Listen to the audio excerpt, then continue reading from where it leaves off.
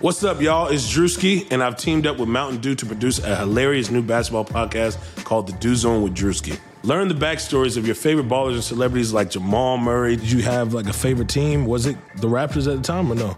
Was the Raptors even started around that time? Come on, bro. I ain't that old, fam.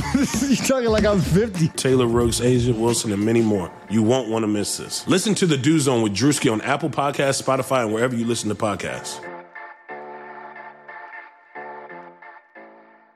Hey guys, Tom here. We have a cool episode for you guys today. We did a crossover episode with our good pal John Corrales of the Locked On Celtics podcast. Corrales came on to talk about Kemba Walker and his return, as well as Jaylen Brown's ascension into the ranks of All-NBA contenders, as well as the Celtics in general, just kind of where they're at right now, 12 games into the season. So we split this conversation up in half. The first half of it is here on the Geno Time podcast, and the other half is over on the Locked On Celtics podcast. So we hope you guys enjoy it, and thank you all for tuning in.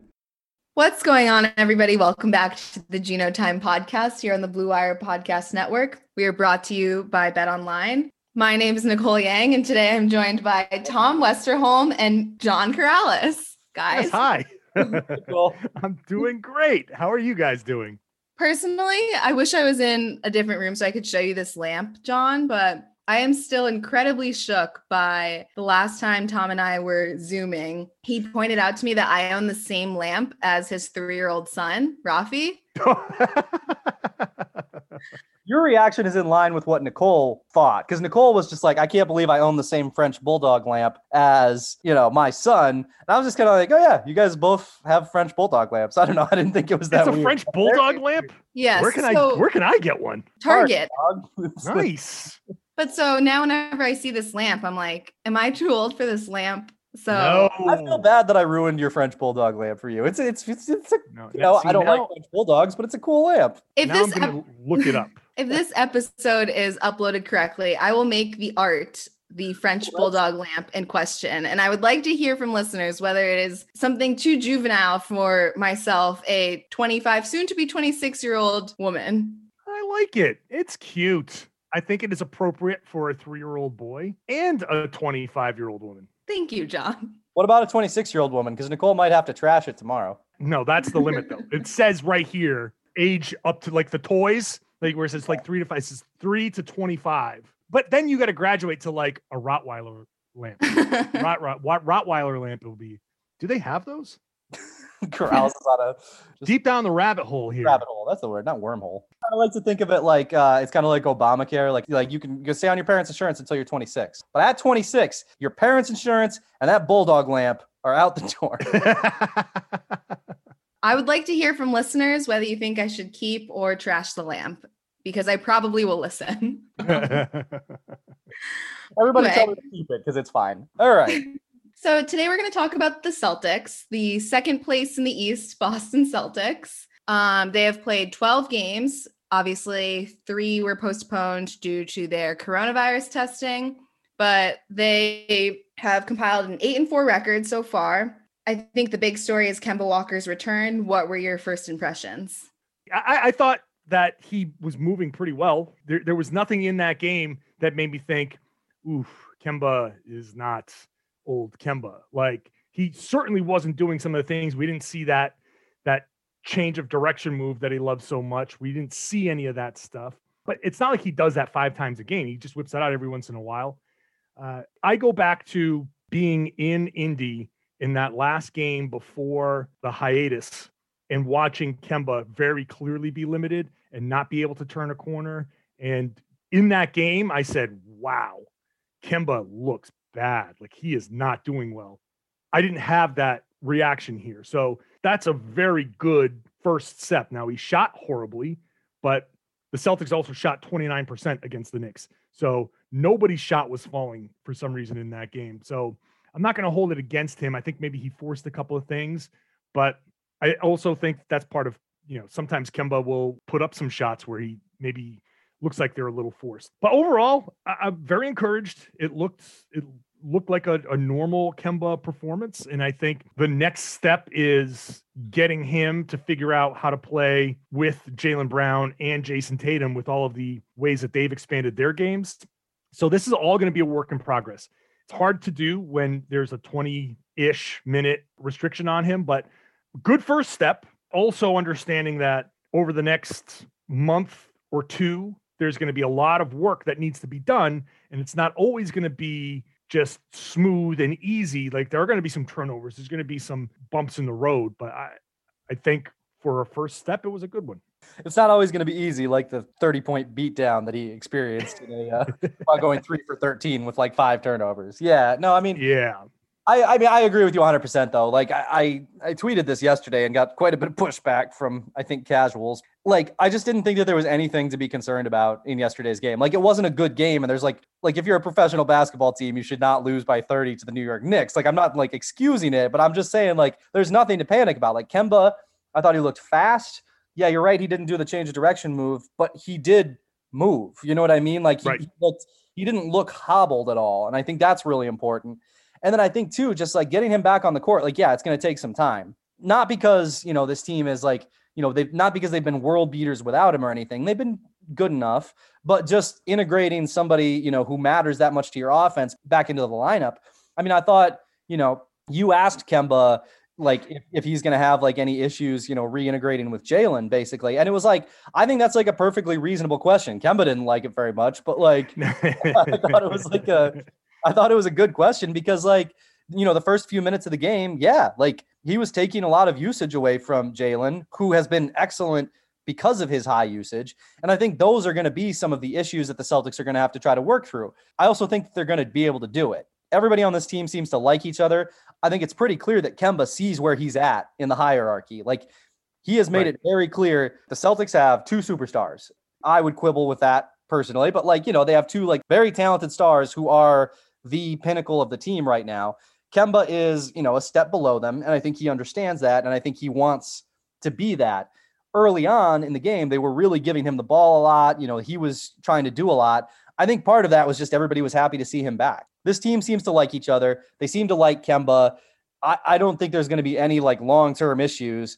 It's just going to be a matter of like, does this hold? Will the shot and all the strengthening they've done, will that hold and will that keep him on the court and able to play? And I think the early returns are good. And as long as the early returns are good, you can feel encouraged, if that makes sense. The timing almost kind of works out because Jason Tatum is out with the virus. So he will get more touches and he will be a more central part of the offense to start. And then by the time Jason Tatum returns, hopefully he's more comfortable and Tatum's return will sort of take the pressure off him too. Yeah, I think like Kemba mentioned the guys were a little extra excited to have him back and that they fed him the ball a bunch. And so that makes sense. And yes, having him come back while Tatum is out to give him the extra usage and not take too much away from Jalen, that's good. And then Tatum's going to come back. Like everybody's going to have to sacrifice like a little bit of what they did, but that's not bad. Like those other guys, their usage was so high that it's great that they were coming through, that they were performing under those circumstances. It's the only reason why the Celtics are 8-4 at this point and at the top of the standings and not somewhere around Orlando, Brooklyn, it's somewhere in the middle of the pack. But there is going to be that, all right, Kemba not going to take some of those shots. Like in the next game here, if they actually do play on Wednesday, there's going to have to be some level of adjustment. And Kemba did get to it. Like I don't think that he didn't like my question, or maybe he didn't. I don't know. But he did ultimately get around to the right answer for me, which was Jalen's killing it. And I don't want him to think he can't keep killing it because I'm back, which is kind of where I needed that answer to be. That says a lot right there. Within that answer of him saying, I don't have to adjust.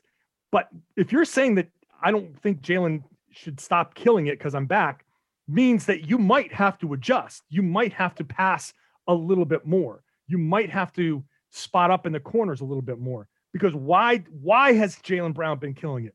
Because he's operating above the free throw line, getting picks and going downhill rather than operating out of the corners where he's spotting up and attacking closeouts. That's why, because he's getting now into the middle at that free throw line.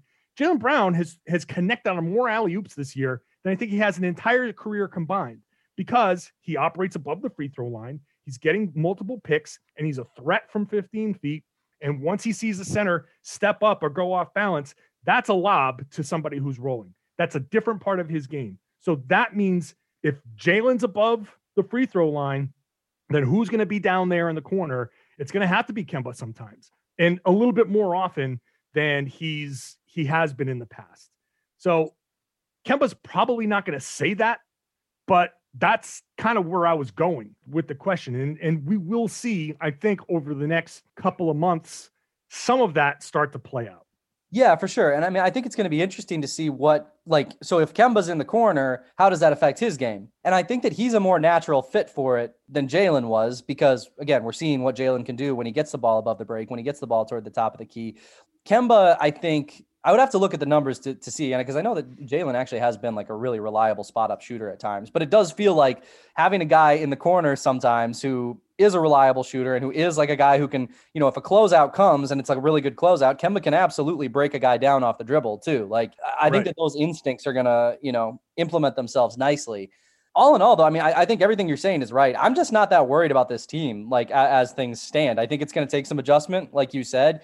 It all just comes down to, is Kemba healthy? Like, and if he's healthy, they're going to be tough. There's just like not that much you can do to defend them, which is also something that you could say about another team in the Atlantic Division. But, the Celtics also play some defense. So I don't know. I think they're in a good spot. I think there's going to be an adjustment. I wouldn't be surprised if there's some ugly losses. And, I think there's going to be some very disgruntled fans who are going to make a lot of noise about, losing by 30 to the Knicks on, a Sunday afternoon. But I'm just not that concerned. I think this team's good. And I think they're going to kind of keep being good as Kemba gets reintegrated. So obviously it's hard to tell right now just because not everybody is available, but how does Kemba's return impact the rotation? Do you see Peyton Pritchard's minutes staying consistent, or what's your feeling there? I think that if he's back healthy and all of that stuff, then Peyton Pritchard allows the Celtics now to start Marcus Smart, where I think before the season started, I was thinking you bring Smart off the bench because you need somebody to anchor that second unit. And that might still be the case. And that might just be a stagger minutes a certain way. But with Pritchard stepping up, I don't know how Teague is going to work out. He's been good in stretches, but he's also been bad for stretches. But I think fully healthy, if they ever get there, Kemba, Smart, Tatum, Brown, and pick a center, Tristan, whomever. I do think that Thompson makes the most sense, just of his ability to run that pick and roll and set the strong picks and roll really hard and still catch lobs. I think that works. You could also make that same case for Robert Williams. So it's just a matter. It might just be a matchup dependent starting center. Any one of those guys makes sense to me. But then off the bench, it does call into question how many minutes Pritchard is going to get versus Jeff Teague. I think Pritchard has shown himself to be a solid guy that you can kind of count on, but he's still a rookie. And there are going to be games where it just isn't working for him. So while we're all caught up in the Peyton Pritchard hype, there still has to be the understanding, sometimes he's not going to be the right guy to be out there. And you kind of have to recognize that pretty quickly, which is going to mean Brad Stevens has a quick trigger on subbing him out, which is going to mean that people are going to be upset that Brad Stevens has a quick trigger pulling out Peyton Pritchard. I don't think we need to overreact to stuff like that, but we've seen that the Celtics now also have Semi Ojeleye, who's been, Knicks game aside, reliable from three. Grant Williams, I think, has been up and down. His up has been great. His down has been blah, but you can still use him. There are guys on the bench that you can use. And once Robert Williams is back, it does add another element into that center rotation. So I think rotation-wise, obviously, it makes everything better because you're pushing guys that have been starting into the bench, and they've shown some level of reliability. To your point about Pritchard and there being a time to use him, I think it's telling that his numbers have been so good with Jaylen Brown or Jason Tatum, or Jaylen Brown and Jason Tatum on the floor. His numbers have been astronomical at that point, 99th percentile league-wide type numbers. A big part of that is because, teams are because he puts a lot of pressure on the defense, but he does that because the defense is already being pressured by your two all-stars or your one all-star or whoever's on the floor. I don't think that's an exclusive Peyton Pritchard thing to where it's he's a rookie, coming in for the first time, and all of a sudden he's he's putting up 16 points. That's just what he does. I think part of it is because he is being put in a position to succeed because he's on the floor offensively with two guys who are already stressing your defense in a lot of ways. So I agree with you there. I mean, I think you're right that we're going to see fans get a little antsy with Brad. Much in the same way they've done with Aaron Nesmith, who, if Nesmith was a little bit more ready, I think this team would make a little bit more sense because he just is not there yet. Not ready at all. Not there. I liked the pick when they made it. I still think he's a good player. I mean, you go back and watch some of his college film. I mean, I said at the time that a lot of that film is against really bad teams. So there is something there, but he can really shoot it. He's still got the size. I think eventually he's going to kind of come around, but it just this year's team specifically, I don't know that he's going to contribute at all this year. And if he doesn't, it's man, that's a tough hit. You were really kind of hoping that the 14th pick was going to come in and pitch in. Right. Especially with his size, the build, the type of player that he is. He's exactly what the Celtics are looking for. And hey, look, maybe Romeo Langford, when he comes back, is going to be that guy because no one's really talking about Romeo Langford at this point. He has the potential to be that guy. He's already shown that he can defend at this level. And then it's going to be a matter of him kind of figuring out his shooting. Can he shoot at this level and contribute offensively? Last year, I think, is encouraging what Romeo Langford could bring. So it takes away from the importance of Nesmith kind of figuring it out, but you still would love to have Nesmith at his size and strength and theoretical shooting ability to be able to figure this out. But honestly, we have to be fair to Nesmith because you just said, Tom, a lot of this film's against bad competition. So before this season started, he had been out for almost an entire calendar year. And prior to that, had been playing against lesser college competition. So he hadn't faced real, honest to goodness, serious basketball competition for 2 years at that point? We got to cut him some slack. I think this season demands that we kind of almost overlook bad rookie performances. It makes good rookie performances all the more impressive. It makes what Peyton Pritchard is doing all that much more impressive because he's picking things up so quickly. But I'm willing to just give every rookie a pass this year. The number one goal for the Celtics with Nesmith right now is to keep his confidence high. Find a way to keep his confidence up and have him keep working, because if he loses his confidence, that can doom a shooter for a long time, maybe forever in the NBA. But you got to find a way to keep his confidence. I don't know, get him some shooting drills in practice where he's knocking him down. Get him something that gives him some little measures of success along the way so he can say, all right, look, I know I'm good. I've just got to figure this out. And then maybe at some point he can be a contributor. But I'm with you, Tom. I like the type of player. This archetype is exactly what every team is looking for. People shouldn't be overreacting to what's going on right now because he has not been given a fair chance to succeed at this point. No, 100%. I mean, not to hammer the Aaron Nesmith. Hammer away, Tom. Not to hammer the Aaron Nesmith section of this podcast too much, but just to your point, his 2019-20 game logs, his three biggest games, he scored 34 points, and 29 points.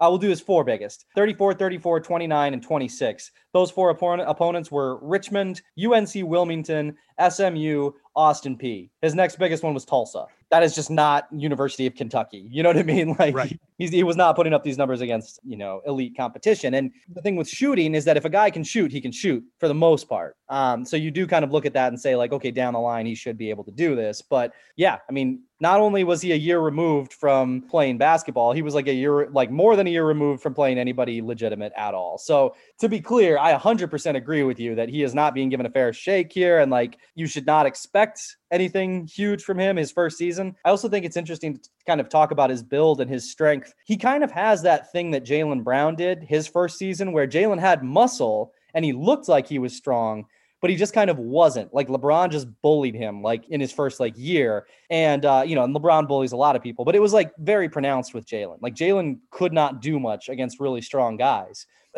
We've seen Nesmith kind of get bumped off his spot a lot. You do have to learn how to kind of leverage that strength if you have it in the NBA. And that's something that comes with time. Nesmith has not had any time. So the poor guy is right. He's really in a tough spot. So I do really feel for him. I'm not, by no means am I writing him off. I think he's going to be a good player. It's just for the Celtics, I think they were kind of hoping when they drafted him that he was going to be one of those guys who you could kind of plug and play. And that just isn't the case. ridiculous at this point. So my last thing on Neesmith is that, and Tom, you're a shooter, so you can confirm this. When the rest of your game is being sped up, it's hard to get that shot down because a jump shot is very much like a golf swing. It's always compared to a golf swing because you have to have that same mechanics and you have to replicate those same mechanics over and over and over again. That's why it's successful. So it almost doesn't matter if it's a little janky. It doesn't matter, whatever. If it works and you can replicate the same thing over and over again, then there you go. If Neesmith is out there and he very clearly looks like he's playing fast and very clearly looks like he's thinking a lot, that takes away from the ability to slow down and take your normal jump shot. So I think there might be some reaction to, okay, yeah, we get it. Neesmith isn't playing well, but he's still supposed to be a shooter and he's not shooting well.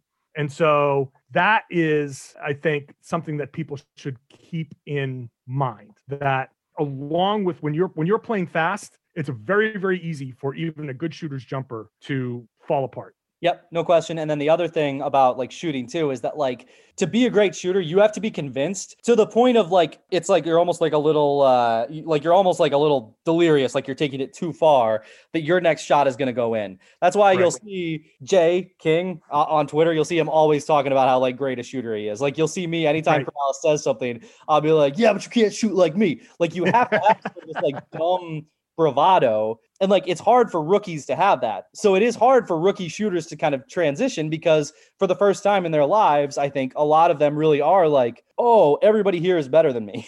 Yeah, right. That's hard. That's like a real thing. It's tough. If you're a shooter and you all of a sudden the bravado is gone. I don't have this is why I said the Celtics need to keep his confidence up. 100%. Because that confidence is what's going to get him through.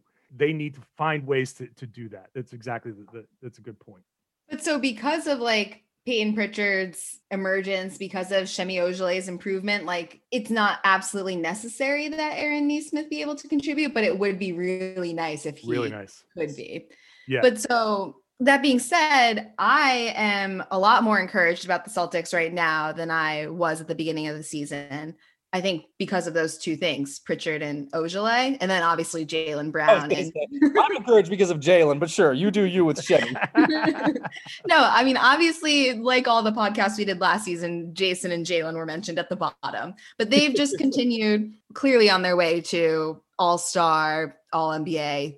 But last year, the bench was such an issue. And this year, I just don't see those same problems. So like, what's your current assessment of the Celtics? I mean, it's early. We're like 15% through the season, but what's your current assessment of sort of the playoff hopes, I guess? It's a little early, so I didn't want to say it, but what are you thinking right now? It's interesting, right? Because I think this season is like obviously, clearly, this is the hardest season ever to predict where a team is going to land, because you just don't, we don't know how long Jason Tatum's going to be out. Like theoretically, it sounds like he's asymptomatic, but like, you just never know. Like, you don't know like who's going to get sick, who's going to be out for like 2 weeks, who's going to be out for a month, who might come back like Kendrick Nunn did last year and really struggle. Like this thing is weird and it's completely unpredictable. So, if you set all that stuff aside, I like where the Celtics are at. And I think they can compete for a, 1, 2, 3 seed in the Eastern Conference. Like, to your point, Nicole, yeah, the bench is better. And that matters quite a bit when Jaylen is as much better as Jaylen is. And when Tatum has shown, like, not that anybody really thought it was, but like last year wasn't fluky. He's really good. Like he's a superstar. The fact that all of that is coalescing and Kemba Walker is coming back, there's so much to be encouraged about with like where this team is right now. I still think that they're probably like a small step below true like blue chip contender, but like they're really good and they're better, much better. You said it, Nicole, but like much better than you and I thought they were going to be before the season. That's super encouraging. Where that ends up, coming down in terms of like playoff, who stays healthy, I have no idea, but like they certainly have the talent to be right where they want to be. And I think, they definitely have the talent. I think, Nicole, you and I probably need to eat a little bit of crow for like James Harden. And now it's like, you keep Jaylen. Like they made the right call. I think that's a good call. Oh, do you? You think it's a good call, do you, Mr. Flexing in my mentions? No one saw this Jaylen Brown coming, really. People will claim to, but that was blind faith, I think. Right. I think that Jaylen Brown, and again, what I was talking about earlier, the playing above the free throw line versus playing below the free throw line. playing at the top of the key is kind of like a new thing for him. Getting the ball at the top and using those picks and going, north-south instead of east-west a lot more is a fairly new element of this game. And he may have always been able to do it, but the fact that we haven't seen it, now we're seeing it, and he's using that to create passes for, assist opportunities. That's great. I mean, his assist rate has like doubled over, year to year, which is insane. Along with his usage rate, incidentally, his usage rate has skyrocketed. So yeah, put the ball in his hands and good things happen. Right. So now we have him and Tatum, like they had games that kind of fit very well together in the past. Now they actually play somewhat similar games, minus like the types of shots that they're taking, but they can both do the same things, get the ball in the same places, run the same plays with them, interchange them in those same plays. So that's very helpful. And we know that Jalen can be a spot up guy. So you can put him in the corner and know that he can catch and shoot and hit corner threes at an extraordinarily high rate. So you look at this team now, and you've got 2 all-star players in Tatum and Brown for sure. Potentially all NBA players if this can continue. So 2 all NBA players makes you a good team. And if these guys can keep this going and be 2 potentially first team all NBA guys or a first and a second team all NBA guy, that makes you a very good team. Then you throw Kemba in there. And once Kemba figures out exactly how that flow works, then you can probably get a little bit more offensive stability out of Marcus Smart, who I think sometimes has taken on a little too much of the shooting, which is a very Marcus Smart thing to do. But you can see that this Celtics team, their starters are going to be really good. They have 3 centers that you can trust versus last year, 2 centers that you could trust and 1 center that you just kind of cross your fingers and hope they didn't screw you too much when Enes Kanter came in. So now you can do Thompson, Tice, and Robert Williams. I think you can feel good about any of the minutes. You can run them shorter stints. You can play them 5 or 6 minutes and just get another fresh center in there. You can do that in the playoffs. Then what all of this does now is when you bring in Semi Ojeleye, he's a shooter, and you have 2 of Kemba, Jalen, or Jason when the playoffs roll around. 2 of those guys stay on the floor. One of them comes out for Semi Ojeleye.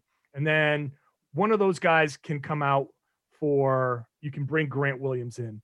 I think if there's any weakness on this team, it's at the 4 spot where the Celtics don't have just a reliable, like stronger type of guy. You can play small at the 4 with Jalen, but you don't have like the 2 big lineup will work in, I think, certain situations, but you really can't have Tice guarding smaller 4s because we saw like what Jeremy Grant did to him. Like, oh my God, roasted him like crazy. And we have to keep in mind, like the TPE is still in play here.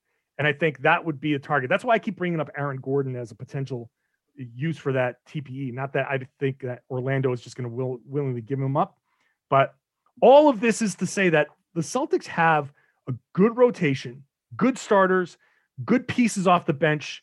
When the playoffs roll around and you're cutting your rotation down to like 7 or 8 guys, the 3 guys off the bench, 2 of them can be centers. One of them's going to be a spot up guy in Shemi or Grant Williams. And then, so maybe you go 1 extra deep with whoever you get for the TPE, or it could be, like I said before, it could be Romeo Langford. We don't know what he's going to be.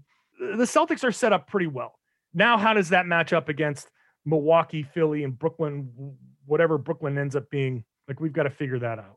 Right. Going back to last season, I feel like the biggest shortcomings were Kemba Walker's health, which you're sort of just hoping for the best there. And based on his 1 performance, it sounds like both of you are encouraged. The bench, which I think has greatly improved. And I keep forgetting Romeo is coming back too, which should make the bench even stronger, you would assume. Just to interject on Romeo too, real quick. Like I think a lot of people, like he was a really good player in college, really good player in high school. And I think like a lot of times, like Celtics rookies, especially on the wing, they come back their second year a lot stronger than they did their first year. So I'm really curious to see what he does. Like, I know he didn't play much last year, but like Jalen didn't play much he didn't play a ton his first year either. Like sometimes these guys for the Celtics come back pretty strong their second season. So like the bench definitely seems to be in a better place and could be in an even better place with Romeo. And then third obviously was the problems at the 5, which to Enes Kanter's credit, no matter how many times he retweets why Enes Kanter is better than Paul George, not a joke, see the whole thread. That had dying. I was dying. Convince us, Enes. Oh my God. You know, I'm joking. I picked up Enes Kanter in my fantasy team, so joke's on me. I picked up Kevin Porter Jr., so things are going well on my end.